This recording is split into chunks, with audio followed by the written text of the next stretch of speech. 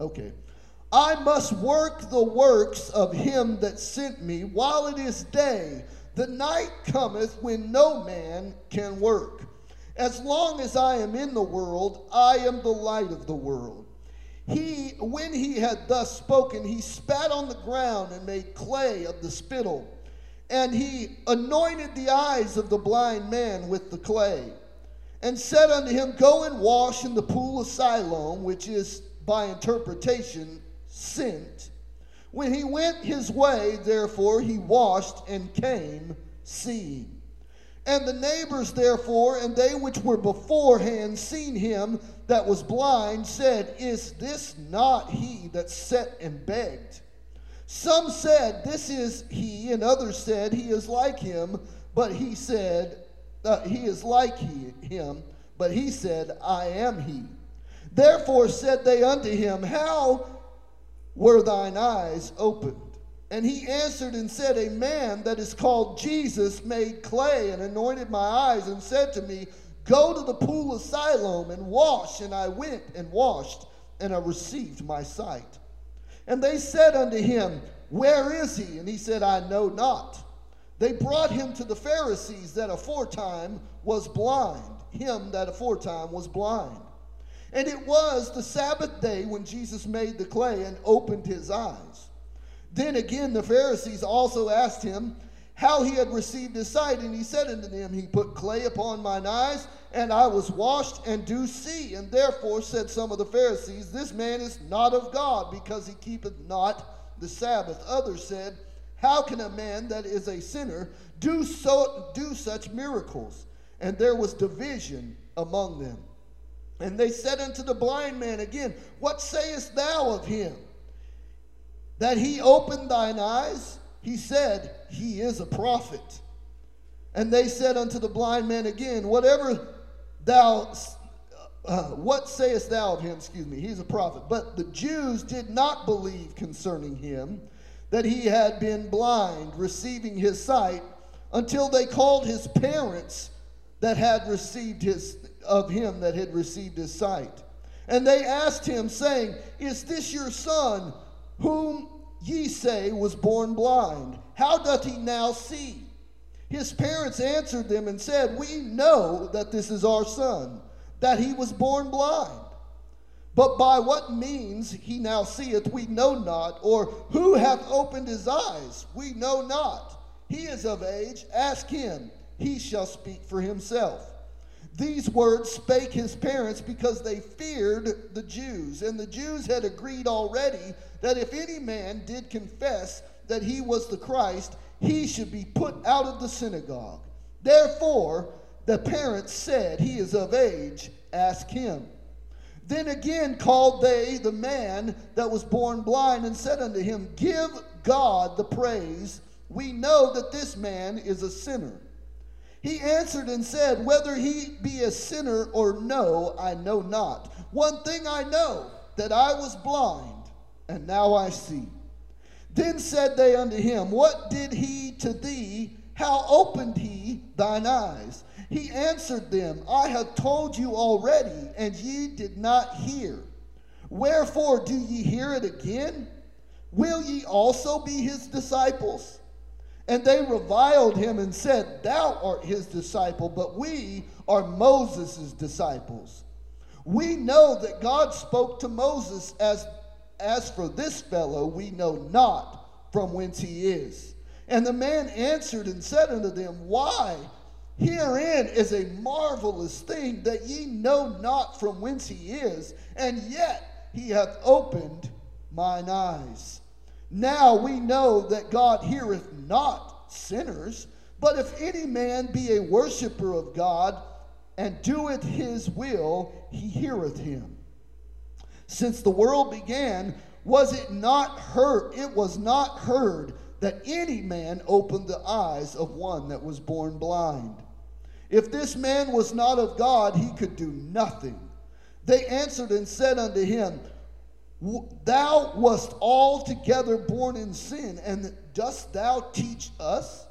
And they cast him out. Jesus heard that they had cast him out, and when he had found him, he said unto him, do thou believe in the Son of God? He answered and said, Who is he, Lord, that I might believe on him? And Jesus said unto him, Thou hast both seen him, and it is he that talketh with thee. And he said, Lord, I believe. And he worshipped him. And Jesus said, For judgment I have come into the world, that they which see not might see, and they which see might be made blind. And some of the Pharisees which were with him heard these words and said unto him, Are we blind also? Jesus said unto them, If you were blind, ye should have no sin. But now ye say, We see, therefore your sin remains. Now this is a big chunk of a chapter, amen? There's a whole lot in here, and that's why I said you need to get ready to write some things down. You need to be ready to mark some verses. You need to be getting your notepads out and ready to go. Mike's ready to go. Kyle's halfway ready to go. Oh, man, now you're going to have to get Mike to send you pictures of his notes now. That's it. So I wanted to start with a few things of understanding. Here we have come to the healing of the man that was born blind, and the revelation that light has come into the world, and that this revelation of this light that come into the world came to give sight to those who cannot see, and to cause those who think they see to be made blind. Those who are willing to accept and confess Christ are those who truly see. And those who reject him, yet say that they see, are truly blind and are still living in their sins. Acceptance of Christ, confession of Christ, reveals the regenerating work of God in the hearts of men. Those whom the Father draws, those whom truly hear the voice of the Good Shepherd, prove to be his disciples, prove to be his sheep indeed. We see clearly both of these people in this chapter. We see both of these sides of this coin in this chapter. And I pray that it would cause us afresh and anew to ask this same question of our own selves. Do you believe in the Son of God? Amen. So as we begin this, we understand the ramifications. The whole chapter is summed up in the last 3 verses, okay? This whole chapter, the man being born blind, yes, Christ healed the man. But the man being healed was for a testimony of God that light had come into the world. Amen? And what this purpose of this light was to do was to cause those who could not see to see. And those who say they see to be made blind. This is a very big discussion because many times we remember Jesus said, I've come to seek and to save the lost. Amen. Can somebody say, I remember that verse? Hold your hand up if you remember that verse. You ought to hear another verse that Jesus said, I've come not to bring peace, but the sword. I've come to set father against son and mother against daughter. Why? Because the gospel divides on the dividing line of faith and not your family genealogy. The gospel is such that you believe, and you believe that doesn't necessarily mean your kids will believe. And they must believe. The reality is there's the only dividing line between heaven and hell is Christ Jesus. You either believe or you don't. You're either born again or you're not. You either can hear or you can't hear. That's what we see all throughout Scripture. We also have another I am statement in the midst of this chapter. You know, we've had other I am statements from Jesus. I am the bread of life. I am the good shepherd. Come on, somebody. Amen. In this chapter, we have another I am statement. I am the light of the world. This statement is emphatically the whole point of this chapter, and it's summed up in the last 3-4 verses where he tells you what the light came to do. He emphatically says, this is what the light came to do. I want to read this again, okay, just for refreshing on this, because there's a lot of reading that we went through. Verse 39, Jesus said, "For judgment I came into the world, that they which see not might see, and they which see might be made blind." See, the purpose of the Son of God was to come down here and to seek and to save the lost. But the other side of that coin is that there are those who will not be saved. There are those who will not believe. There are those, even though they claim to see and they claim to walk in some religious understanding, the fact of the matter is that they are blind and destitute and lonely and naked, just like that church in the book of Revelation. He said, "I counsel you to buy eye salve for your eyes and buy bread from me." He said, because you don't see that you're lonely and destitute and naked and in the dark. You see, this light divides those who stand in the light and those who run from the light. John 3:18 and 19. This is the judgment, that light has come into the world, but men love darkness rather than light because their deeds are evil. Those who believe are not condemned, but those who don't believe are condemned already, because they have not believed in the name of the only Son of God. And this is exactly the offer that Jesus makes to the blind man. He said, "Do you believe in the Son of God?" And he said, "Tell me who he is that I might believe in him." He said, "You've seen him and heard him, and it's he that's speaking to you right now." Jesus goes back and finds this man that was healed and then offers him the gospel. He believes, and the religious people of his day reject him. And he ends the chapter by telling them, "Your sin remains." Why? Because you reject me as Messiah. You reject me as Lord. You reject me as the Son of God. This is the dividing line of Scripture. This is the dividing line of the gospel. This is the dividing line that you should be praying that your sons and your daughters come to faith in Jesus Christ and are on the side of light and on the side of belief and on the side of following. This is what we should pray for. This should be the earnestness of our prayer should be, "God, let my children see the truth of the gospel. God, let my family see the truth of the gospel." You see, if these Pharisees who say they see would have come to the conclusion, "I'm lost and in the dark and I need the Messiah and I believe that you're him," then they very well could have been saved. Every one of us. We had to go through the trials and battles to get to God and be saved and serve him and have our eyes to be opened up like that to know the truth. That's right. We had everything what they're going through and what they're doing. We did it all. Amen. Amen. Not one of us can claim some superiority. Amen. But for God, there go I. Amen. Amen. So let's start at verse 1. I want to start right there.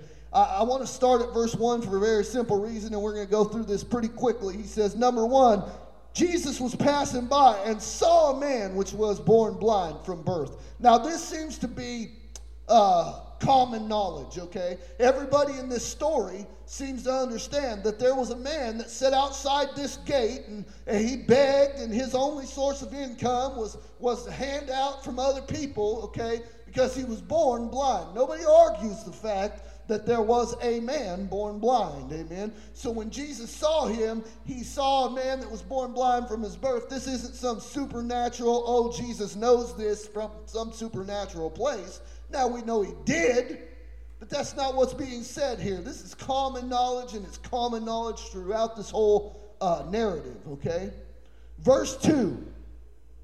There's very important truths here in verse 2 that we need to put together. His disciples asked him, saying, Master, who did sin, this man or his parents, that he was born blind? Now I want to start with the understanding that in the ancient Jewish day, a common belief was that all suffering, all sickness, all disease was caused by personal sin, okay? So if you had leprosy, or if you had, a withered hand, or if you were born blind, it had to be because you sinned. Now, I'm not discounting that sometimes suffering can be the result of sin. The Bible definitely says sometimes suffering can be a result of sin. It does not teach that every time someone is suffering and every time someone is sick, it's because of sin. We know differently from the New Testament, okay? Now I want to give you a few verses. While suffering may be the result of sin, as seen in, first of all, you can go to the New Testament. There is a verse that talks about some suffering being from sin. You can go to James chapter 5, okay? Or no, John chapter 5. John chapter 5, sorry. Go to John chapter 5 real quick. We're going to read it. And then I'll throw a couple more verses out there that you can go look up on your own. Boy, if I just can't find John 5 to save my life now. Verse 14, okay? Now you remember this verse. This is Jesus finds this man that had been lame for 30-some years, laying beside this pool, right? The healing at the pool of Bethesda. Afterward, Jesus findeth him in the temple and said unto him, Behold, thou art made whole. Sin no more, lest a worse thing come unto thee.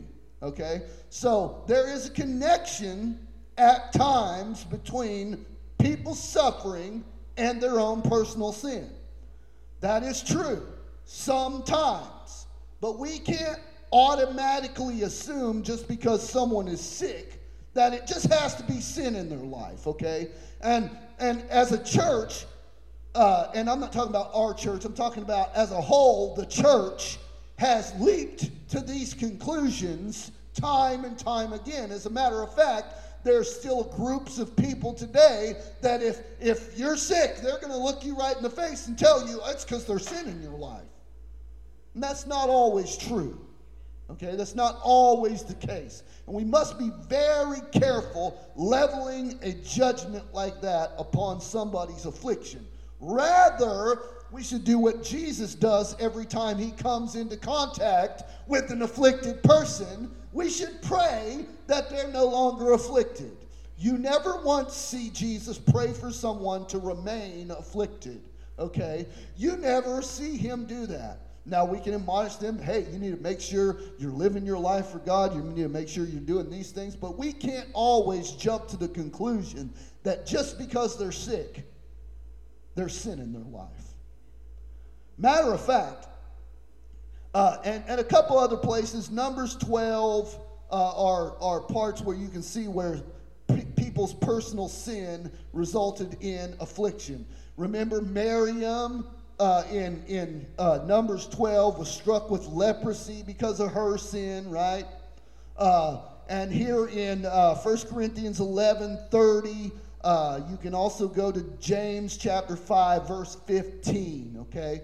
Those are some places where sometimes sin is a result, or suffering is a result of sin, okay? Now, it's not always the case in the New Testament. The number one thing I want to make clear here is Jesus makes it clear that that's not what's happening here, okay? Jesus makes it clear that this man didn't sin, nor his parents sinned to cause what's happening right now, okay? So we got to make sure we get that out of this text, okay? Now, there's a couple other places that you can look about sin not being the cause of someone suffering, okay? Sin not being the cause of suffering, okay? Let's talk about this. Number one, Jesus never sinned. Can we get an amen on that? Jesus never sinned, yet Jesus suffered and died for you and me, okay? So his suffering had nothing to do with his own personal sin. Can I get an amen on that? Now, we also could go to Luke chapter 13, verse 2 through 3. We could go to 2 Corinthians 12, verse 7. Galatians 4:13. I think I want to go to 1 Corinthians 12. I believe this is a pretty good verse for this. There's also lots of other people who suffered in the Bible, and it was not because of sin, okay? And we're going to talk about those in just a second, and then we're going to move on very quickly. So 2 Corinthians chapter 12, I believe it's verse 7. 12, verse 7. And lest I should be exalted above measure through the abundance of the revelation, there was given to me a thorn in the flesh, the messenger of Satan to buffet me, lest I should be exalted above measure.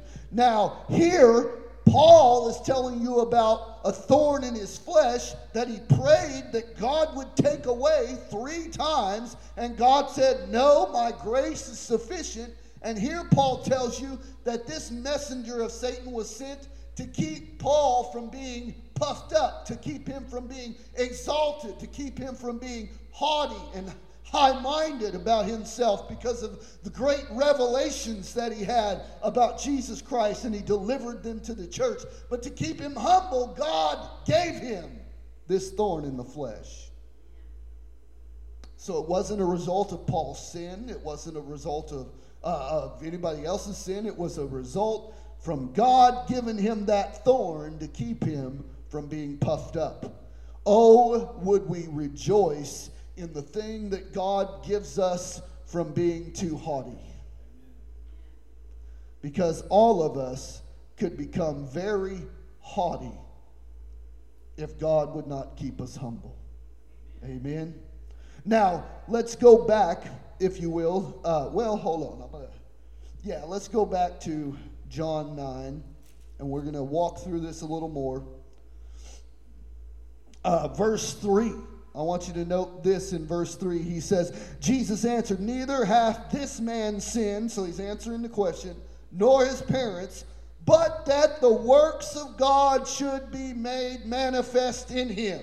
Okay? So, let me speak this in layman's English for you. God had other plans. Okay? Now, you guys and modern Christianity won't suffer to hear this sometimes, but the reality is God allowed this person to suffer with blindness from the time they were born for God's own purpose. Well, God doesn't do that, preacher. Are you sure about that? Let's go read Job. And we're not going to turn there, okay? But if you read Job 1 and Job 2, Job chapter 1 and Job chapter 2, specifically Job chapter 2, verse 4 and 5, okay, where Job in chapter 1, it tells you that Job was righteous and turned his face away from evil and was blessed of God with so many children and so much of this and so much of that. So he's not a sinner. He's not a person walking in abject sin. And then in chapter 2, Satan and all the other angels come before God to bring their petitions or answer to God. And Satan, God asked Satan, where have you come from? And he says, I've been out roaming to and fro throughout the whole earth. And God says, have you considered my servant Job? Job didn't sin, but God had a plan. And it concerned Job. And Job's testing cost him all of his children, all of his wealth, all of his land. It cost Job his health. He was sitting with sores and blisters and burns all on his flesh for years. And it was God's plan. God initiated the plan. Let's talk about Joseph, who was sold into slavery. Let's talk about Joseph, who, when he got to the house of Potiphar, was then lied about, accused of sleeping with Pharaoh's wife, and thrown in prison. Let's talk about this same Joseph that when his brothers came before him in chapter 50, he tells them, what you meant for evil, God meant for good. God had a plan to bring me before you so that I might save a whole nation. You understand that God had a plan even in the midst of people's suffering. God sent, I'm gonna blow your mind. God sent Nebuchadnezzar. Matter of fact, the Bible says that God chose Nebuchadnezzar and made him an instrument of his hand to come in and wipe Israel out and take them into captivity. But he said, don't fear. 70 years and you're going to go back. Their suffering was part of God's plan. And it's hard for us to wrap our mind around this, but let's just talk about the people in the Bible in the New Testament. Let's talk about Peter, who was crucified upside down. Let's talk about Andrew, who was crucified. Let's talk about Stephen, who was stoned to death. Let's talk about Paul, who was beheaded. Let's talk about all these other people who died. John was boiled in oil. John was not just boiled in oil. John had his eyes gouged out. And his suffering was God's plan because it performed glory to God by these men who would not give up. He said they loved their lives not even to the death because they loved Christ more. It gives you a whole new picture when you understand that John was blind when he was on the island of Patmos. And then he records these words, I was in the Spirit on the Lord's day, and I saw. How did he see? He was blind. You understand that God has a purpose for suffering. And generally speaking, that suffering is to cause those who are suffering to glorify Him in the midst of their suffering so that those who don't believe will believe. Don't lose heart in the midst of your suffering because God has a purpose in your suffering. Even in this church's suffering. How many of you feel like the church is suffering, okay? Come on, somebody. Tithes was down. Attendance is down. People are telling other people, hey, don't go over there. People are talking about us. But guess what? God's got a plan in the middle of the suffering. And if you don't recognize that God's going to use this to bring glory to himself, you'll just despair and your hope will not be set on Christ. We must realize that this man who was blind is going to see, first of all, physically, and then he's going to see spiritually. Amen? Now we're going to quickly move through this. I got a few notes I want to read. Verse 4, it says in verse 4, I must work the works of him that sent me. Now, there is in the ESV and the NASB and the NIV, they all use a modern Greek text that says we. Okay? Here in verse 4, most new Bibles are going to say we must work the works of him who sent me. And I'm sure in verse 4 of Mike's ESV, it says that. Now, I would argue this. The whole chapter is talking about Jesus and his work. And he uses the words I throughout the whole chapter. And when you throw we in there, it doesn't actually make that much sense. Okay? Especially when you read the next verse, he says, as long as I am in the world, I am the light of the world. Amen? This chapter is about Christ and is about his work. So I believe that the Textus Receptus, or the Byzantine reading of emi, or E-M-E, the Greek word emi, instead of ego, we, is the correct Greek verb, okay? Or noun, whatever you want to call it. I think I fits the reading, okay? I think it makes more sense. Now, some of them, when they read this we, say, oh, it says we, and it's including the disciples in this work. But it can't be including the disciples in the work of redemption, okay? Christ is the only Redeemer, does not need their help to complete the work of redemption. Their work will come later in the proclamation of this redemption. Amen? So we got to understand, when we're reading this, we want to read it correctly, and I think I makes the most sense here. Number one, the reference to I, he says in verse 4, I must work the works of him that sent me while it is day, the night is coming. This is really simple to break down. Number one, Jesus is saying, while he's here on this earth performing the Father's will, the will of redemption, right? This is when he's most effectively the light of the world. He said, night is coming when no man will work. What's he talking about? Generally speaking, you will not find one single commentator, theologian that's going to argue this fact.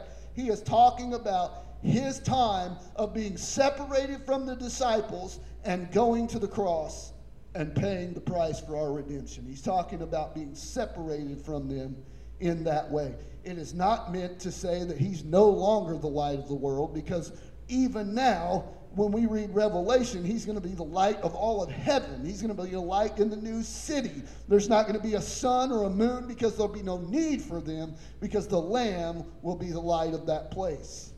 Amen? So the Lamb didn't stop being the light of the world. What he was trying to tell them is that there's a time coming when I'm going to suffer and die for you, okay?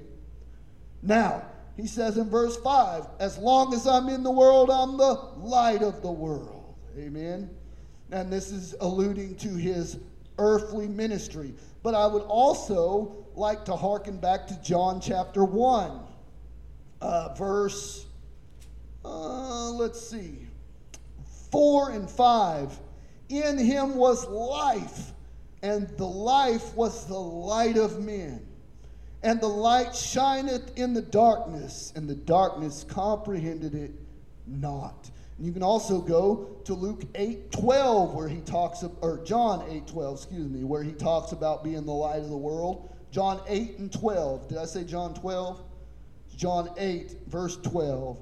Then spoke Jesus unto them, saying, I am the light of the world. He that followeth me shall not walk in darkness, but shall have the light of life.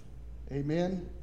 So we understand that John is telling them emphatically with this story. Jesus is telling them that I am the light of the world, and as long as I'm in the world, I'm the light of the world, meaning his earthly ministry to come and seek and to save that which is lost. When he thus spoke, he spit on the ground. Why did he make clay? A lot of people, there's a lot of speculation. Oh, he did this and he did that. I want to give you a very simple yet profound understanding. That in John 1 it says that all things were made by him. By who? The Word of God that was in the beginning with God, that was God himself.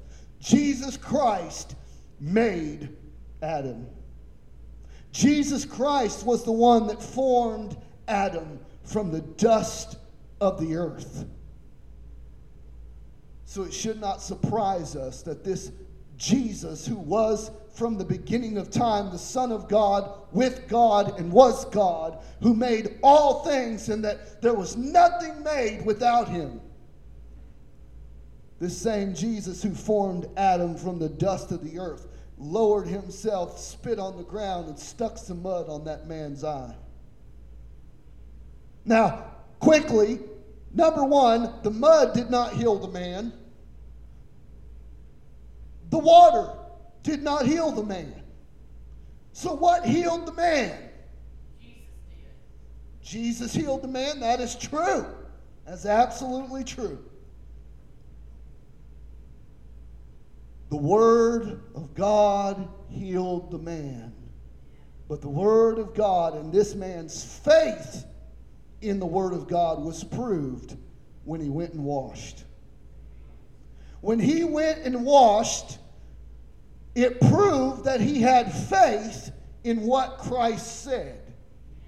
And when he had faith in what Christ said, we know that he was going to get what he was promised. Amen? Christ healed the man. Absolutely, emphatically. That's what the whole argument for the rest of the chapter is. What do you mean this man healed you? What did he do to heal you? What do you mean he done that? This man's a sinner. Now, why do they think he's a sinner? Okay?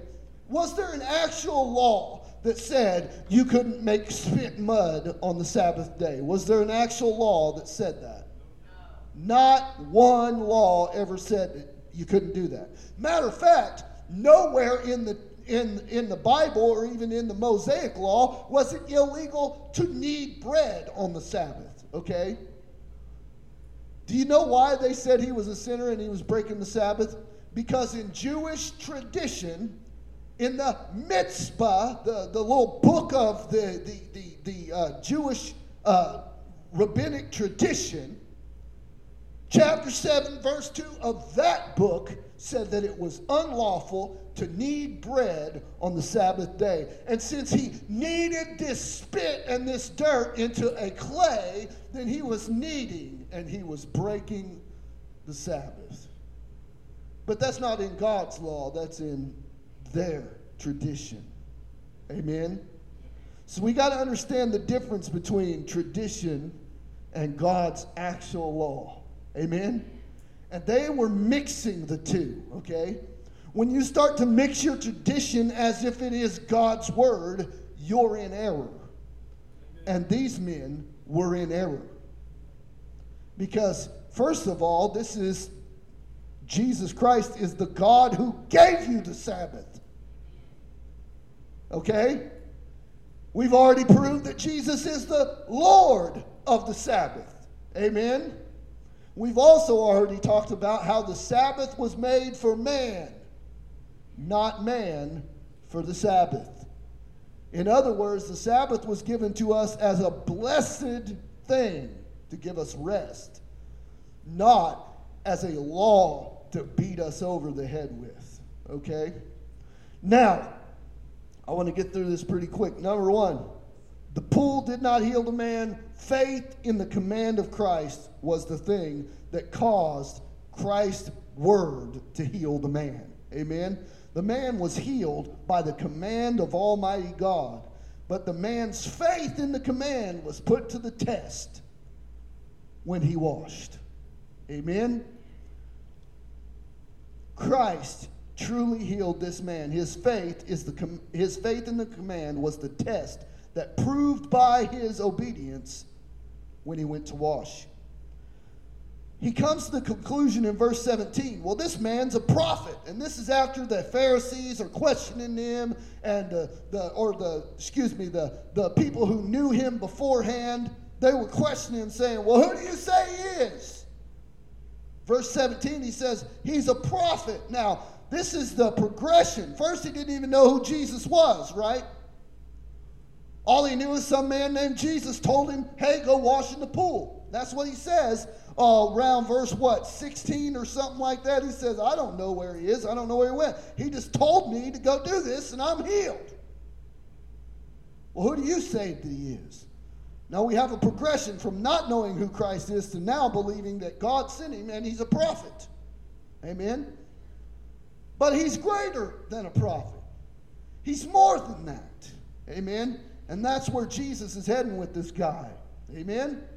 Verse 24, they tried to place him under an oath. They said, give God praise. In other words, they're saying, you need to give God praise for healing you, not this sinner Jesus. Now, first of all, the Bible says, woe unto them who call evil good and good evil.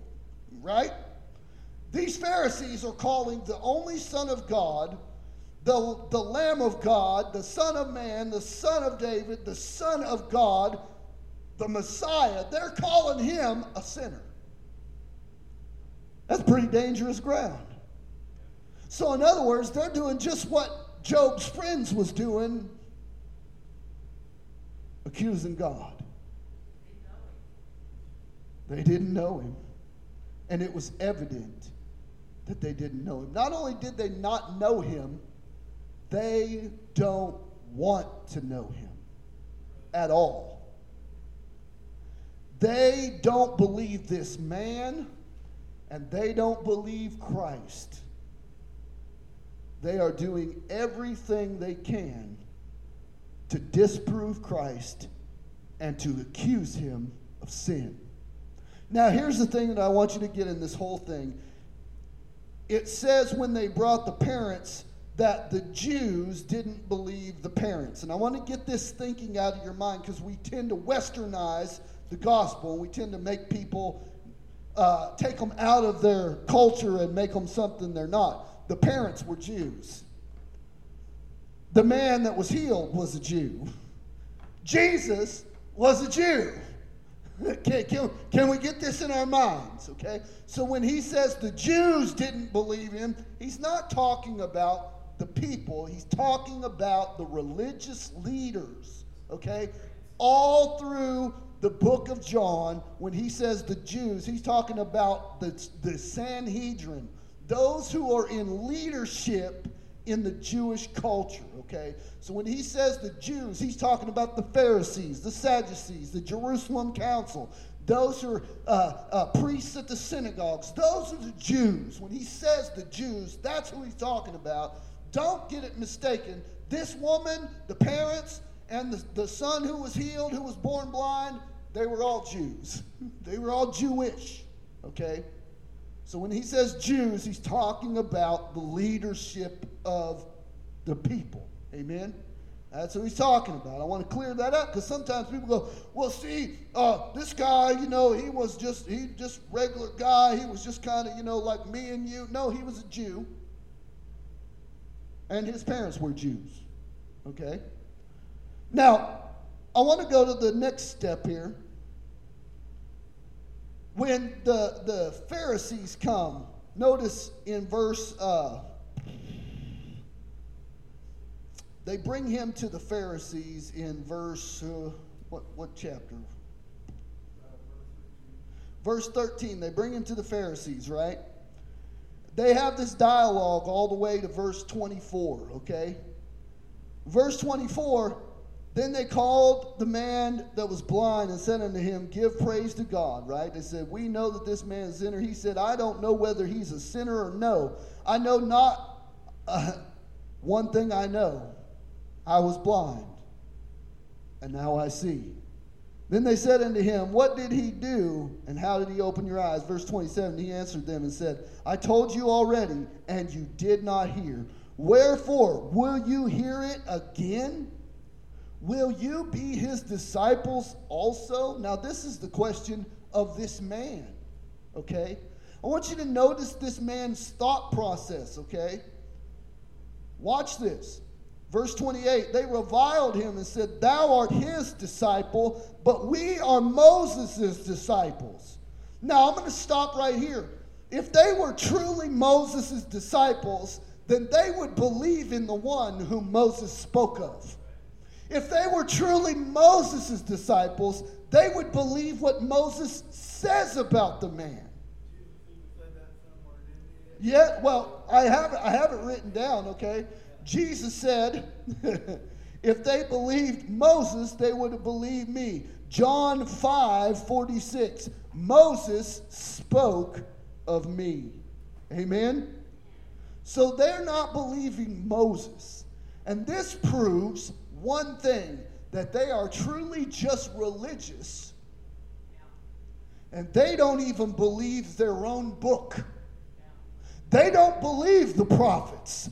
They don't believe Moses. They're only in it so that they can be lifted up above the people. They're only in it so that they can have stature and status, so that they can walk around. And Jesus tells them this. He said, you put long gowns on, and you make sure that you have a train of flowing from your robes. You tie cords to them. You have the best clothes, and you walk around with the trumpet blaring before you. Here comes the prophet. Here comes the priest. But when he's teaching his disciples, he says, you don't be like that. When you pray in secret. When you give in secret. Amen? Why? Because we're not here to promote self-righteousness. I'm not up here because I'm self-righteous and I'm better than you. I'm up here because the living God saved me, a worthless sinner, and gave me eternal life through his son.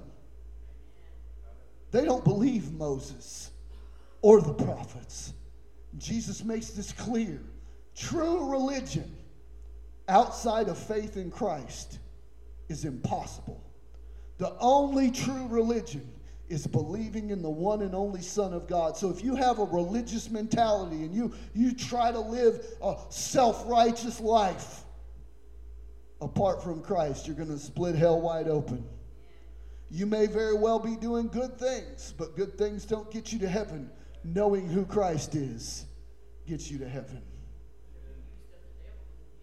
They didn't even know it. They didn't know that, No. Right there coming against God saying, hey, that's not God's child. Yeah. There's nothing there. He's just a man walking around and telling everybody about God. Yep. I'm here to tell you he's not. He's the light of the world. That's right. That's right. And that's the whole point of this chapter, is to separate those who truly believe and those who are just wanting to exalt their own self. Make yourself look better. Selfish, arrogant, pompous, religious people. I want to note in verse 31, he says, we know that God doesn't even hear sinners. And there's some verses for that you can write down and go look at. Psalm 34, verse 15. Psalm 66, verse 18. Psalm 109, verse 7. And Psalm 145, 19. We know that God stops his ears at the unrighteous. We know that the Bible says he doesn't hear their prayer, right? So how could this man be a sinner, yet God hear his prayer and heal this man? And that's the whole premise that this guy gives. He gives two reasons that he was healed. And he gives two defenses of who Christ is. He said, we know that God doesn't hear sinners. Right? He says, we know that no one could do anything unless God was with him. He couldn't have done this miracle except God were with him.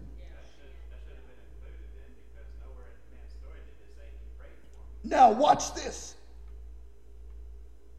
What did Jesus tell Nicodemus? What does this man say? We know that Nicodemus said, we know that thou art a man sent from God, because no one could do the things that you're doing unless God was with him. Amen? So the fact that the Pharisees are missing this is a huge statement. Listen to me when I say this. Religious people who don't know Jesus will never see the facts that are presented to them. It won't matter to them. The facts don't matter. The fact that this man was blind is now healed. The fact that Jesus is the one that put the mud on his eyes, none of it matters, because their agenda is against him. No, so no matter what Jesus does, they're still against him. And I'm sorry, outside of a saving relationship with Jesus Christ, that's where everybody in this world's at. They're not seeking God. They're not trying to get to God. They are doing everything they can to prove God wrong. That's what the world's doing right now. And if you think this world that we are living in is actually seeking after God, I got another thing for you. They're not. They hate God. They don't want God. The things of God are totally against the things they love: the world, the flesh, and the devil. They're blinded. That's why they can't see all that. They're blinded. They need the light to get their eyes and open them up. Dead. That's right. But they still need That's right. That's right. Well, the point of this is this. These men are seeing the same light that blind man saw, but they don't believe. Do you understand? That's going to happen. You cannot beat yourself up when you preach the gospel and people don't hear it. They weren't listening to Christ when he was standing right in front of them. Your job is just to preach the gospel, love them, do what you can to show them Christ, and let God do the rest. bind the spirits off of them. Jesus didn't bind one spirit off of these men. We can. I'm begging to differ. We live for Jesus, right? We do what Jesus shows us to do. Jesus didn't do this to these people. Now, he did, on occasion, cast spirits out. I'm not saying that that's not what can happen. What I'm saying is, just like his disciples came to him, the man Jairus with his daughter said, your disciples tried to do this, and they couldn't do it. There's a point in our spiritual life where nothing we're going to do is going to make any difference unless God does something. Period. Okay? God was standing right in front of these people. Why wouldn't God, in the flesh, Jesus Christ, say, well, I just bind the spirits that are on you that are keeping you from hearing this, and I'm telling you need to hear it. But he didn't do that. No, under your own breath, not in front of them. No, that's not what he did. And as far as we know, the people, the leaders of the Jews, killed him. They didn't get saved. Some people did. Nicodemus is one person who was part of that group that was saved. But Jesus didn't even pray that way when he was in the Garden of Gethsemane by himself. He said, Father, I pray that he said, I'm not praying that you take them out of the world, but that you protect them while they're in the world, right? He said, I'm not praying for the whole world. This is Jesus' own words. I'm not praying for the whole world, but those you gave me. He said, I'm praying for them, and I'm praying for those who will believe on their testimony. That's what Jesus said. The understanding is this. Nowhere in this are we talking about binding or loosing spirits in this chapter, okay? We're teaching what's here in front of us, right? Yes, that's fine. That's the word. But I'm still saying, when we're walking the face of the earth, Kevin, we're coming against people. I mean, we're not coming against their people every day, but we come to people to witness and minister to them. They want the spirit. The devil comes against their mind and tells them not to receive us. Well, you know what? We bind the spirit of the devil off of them so they can receive us. Even, God didn't do that then, but God's telling us to use wisdom and knowledge and understanding and do it. Because you want their ears and their eyes to be open to see the truth where they can sift us. But my point is, nowhere in the New Testament are we told to pray that way for someone to receive Christ. We are told to pray for people. That is absolutely certain. We want people to believe, and we can pray, God, we ask you to stop the work of the enemy and where we're at. We ask you to help the gospel go forth where we're at. We pray that the people that we talk to can hear the gospel. We pray that. But in all reality, you don't have any control over whether that person is going to believe or not. You can't control that. If you could, everybody around you would be saved, right? So that's what we're talking about. People believing the gospel, okay? And we can't make that happen. God is the author of salvation, and God has to be at work in that call, right? We see two groups of people in this text. A man and several other people who do believe, and they are made where they can see. See what? See that Jesus is the Christ, the Messiah. And then we see a whole nother group of people who are religious and can't see and won't believe and will not and do not. Matter of fact, it's so bad that they seek to kill him every time he comes to Jerusalem. And we never have Jesus praying not for that to happen. Why? Because he knew there was a goal, and the goal is him going to the cross, him suffering in our place. Amen? So why did he say that to those people? It's very evident, because he knew that he must go to the cross. Judas, let's talk about Judas, and I'm going to close with this. Judas was a disciple, right? Jesus chose him. Yet John says that Jesus knew that Judas was the devil from the beginning. Jesus knew it and still called him to be one of the 12 disciples. You understand that? Let that sink in for a minute. Jesus called Judas to be one of the 12 disciples. And God had a plan for Judas. His plan was that Judas betray Christ. That's not easy for us to wrap our minds around, because the reality is that although there is going to be a great multitude that cannot be numbered that are saved, there's also a great multitude that won't believe. I'm not saying that we're not to go out and try to win every single person that we talk to.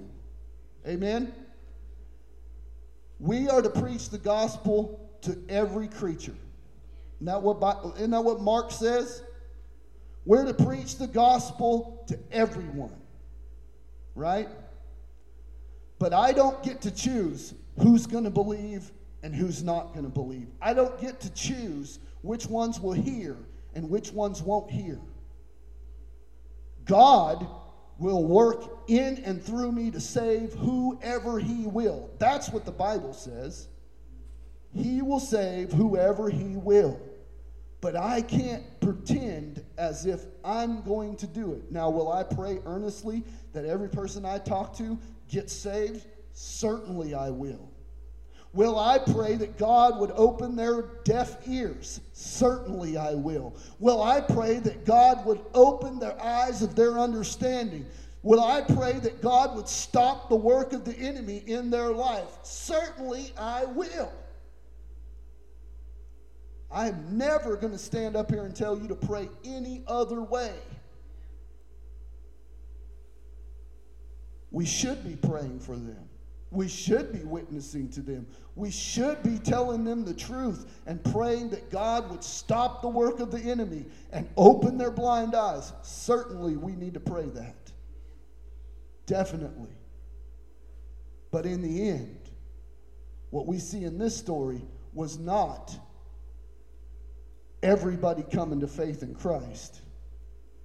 What we see is Jesus said, I've come for judgment, that those who were blind would be seen, and those who say they see would be made blind. And that word made blind is a very important statement that we can wrestle with at another time. But Jesus certainly knew who would believe and who wouldn't believe. And he was telling the Pharisees, because you don't believe, your sin remains. Amen? There's only one way to heaven. Only one way. Beloved, I want to say this again. There's only one way to heaven. I'm going to say this as clear as I can. Your family won't get saved because you believe in Jesus. Your family will not come to Christ because you believe in Christ. They will only come to Christ because they believe in Christ. Period. End of story. You can't save them. God saves every person who believes. So yes, like Tanya said, we do need to be praying for them. We do need to be praying that they can hear. We do need to be praying that God would open their eyes. We do need to be praying that they would believe. But I can't let you get discouraged on your own self and act as if it's all your fault that they don't believe, because Jesus was standing right in front of these Pharisees and they still didn't believe. They saw the miracle. They knew the man and they still didn't believe. Are we to put that charge on Jesus and say, oh, they didn't believe because he didn't do enough? Or am I supposed to put the charge for your family not believing on your feet and saying, oh, you're just not doing enough? No, I can't do that. Certainly, we need to be praying. Certainly, we need to be witnessing. Certainly, we need to be praying that God would open their eyes and that the work of the enemy would be stopped so that these people can hear. Certainly, we need to be praying. But what I'm trying to tell you is Jesus saves and nothing else. You do the witnessing, you do the praying, and God works everything else out. Amen? And that's what we see working here, is that this man was healed, and Jesus told him, this is the reason I came, so those who are blind could see, and those who think they don't need me would be made blind. The question isn't, oh, what am I going to do? The question isn't, oh, what are they going to do? The question is, do I believe in Jesus? That's the question of this text. That's the question that he asked that man. Do you believe in the Son of God? That's the point. That's our aim in prayer. That's our aim in spiritual warfare, is that people will answer the question, yes, when we ask, do you believe in the Son of God? Amen? Now, I like the fact that Tanya is telling us we need to pray for them people. I think that is a lost art in Christian living, is praying that God would rebuke the devourer, that he would rebuke the enemy, that he would stop up the enemy's work, that he would move on the hearts of men, that he would change people's minds, give them light to see, give them eyes to see. Amen? I love that that's Tanya's heart. I love that that's what she loves to do, and that should be the part of every Christian's life. that type of prayer, that type of seeking God. And certainly, that's what Christ wants us to do. Amen. Let's pray. Father God, we thank you and praise you, Lord, for your grace and your mercy. Lord, we thank you that your Spirit moves in us. Lord, that he quickens us to pray for others, that he empowers us to stand with others in prayer. Lord, that when we don't know what to pray, that he prays for us with groanings and utterings that cannot be mentioned. Lord, we pray at this church that you would mold us and shape us into the image of Christ, that this church would be a praying church, that this church would be a church that sought your face for those who are lost and dying around us. Lord, this church would be a church that loved those who are lost and dying around us. Lord, forgive us where we fall short. Forgive us, Lord, when we have become too high-minded of our own selves and we have forgotten from whence we have come. Remind us, God, that if it wasn't for your grace, we would be in the same position as all these others. So, God, we truly pray for our city today. Lord, we ask that you would stop up the mouths of those who are being used by the enemy. We pray, God, that you would shut off the enemy's working in the lives of those who are lost and dying around us. We pray that you would give them ears to hear and eyes to see the truth of the gospel. Lord, that they would not listen to the voice of the enemy, that they would not listen to the voice of the world, that they would surely not listen to the voice of their flesh, but that they would hear the Spirit call, that they would hear the call of the Father, the Good Shepherd, as he calls his sheep home, that they would believe the gospel and come and fellowship with us here at this place, that we might become one body united for one service, and that is reaching the lost with the gospel of Christ, seeking and saving those who are lost, and bringing them to the only one who could save, Christ, the Lord, the Son of God, whom we answer, yes, we believe in him. We ask this in Jesus' name. Amen.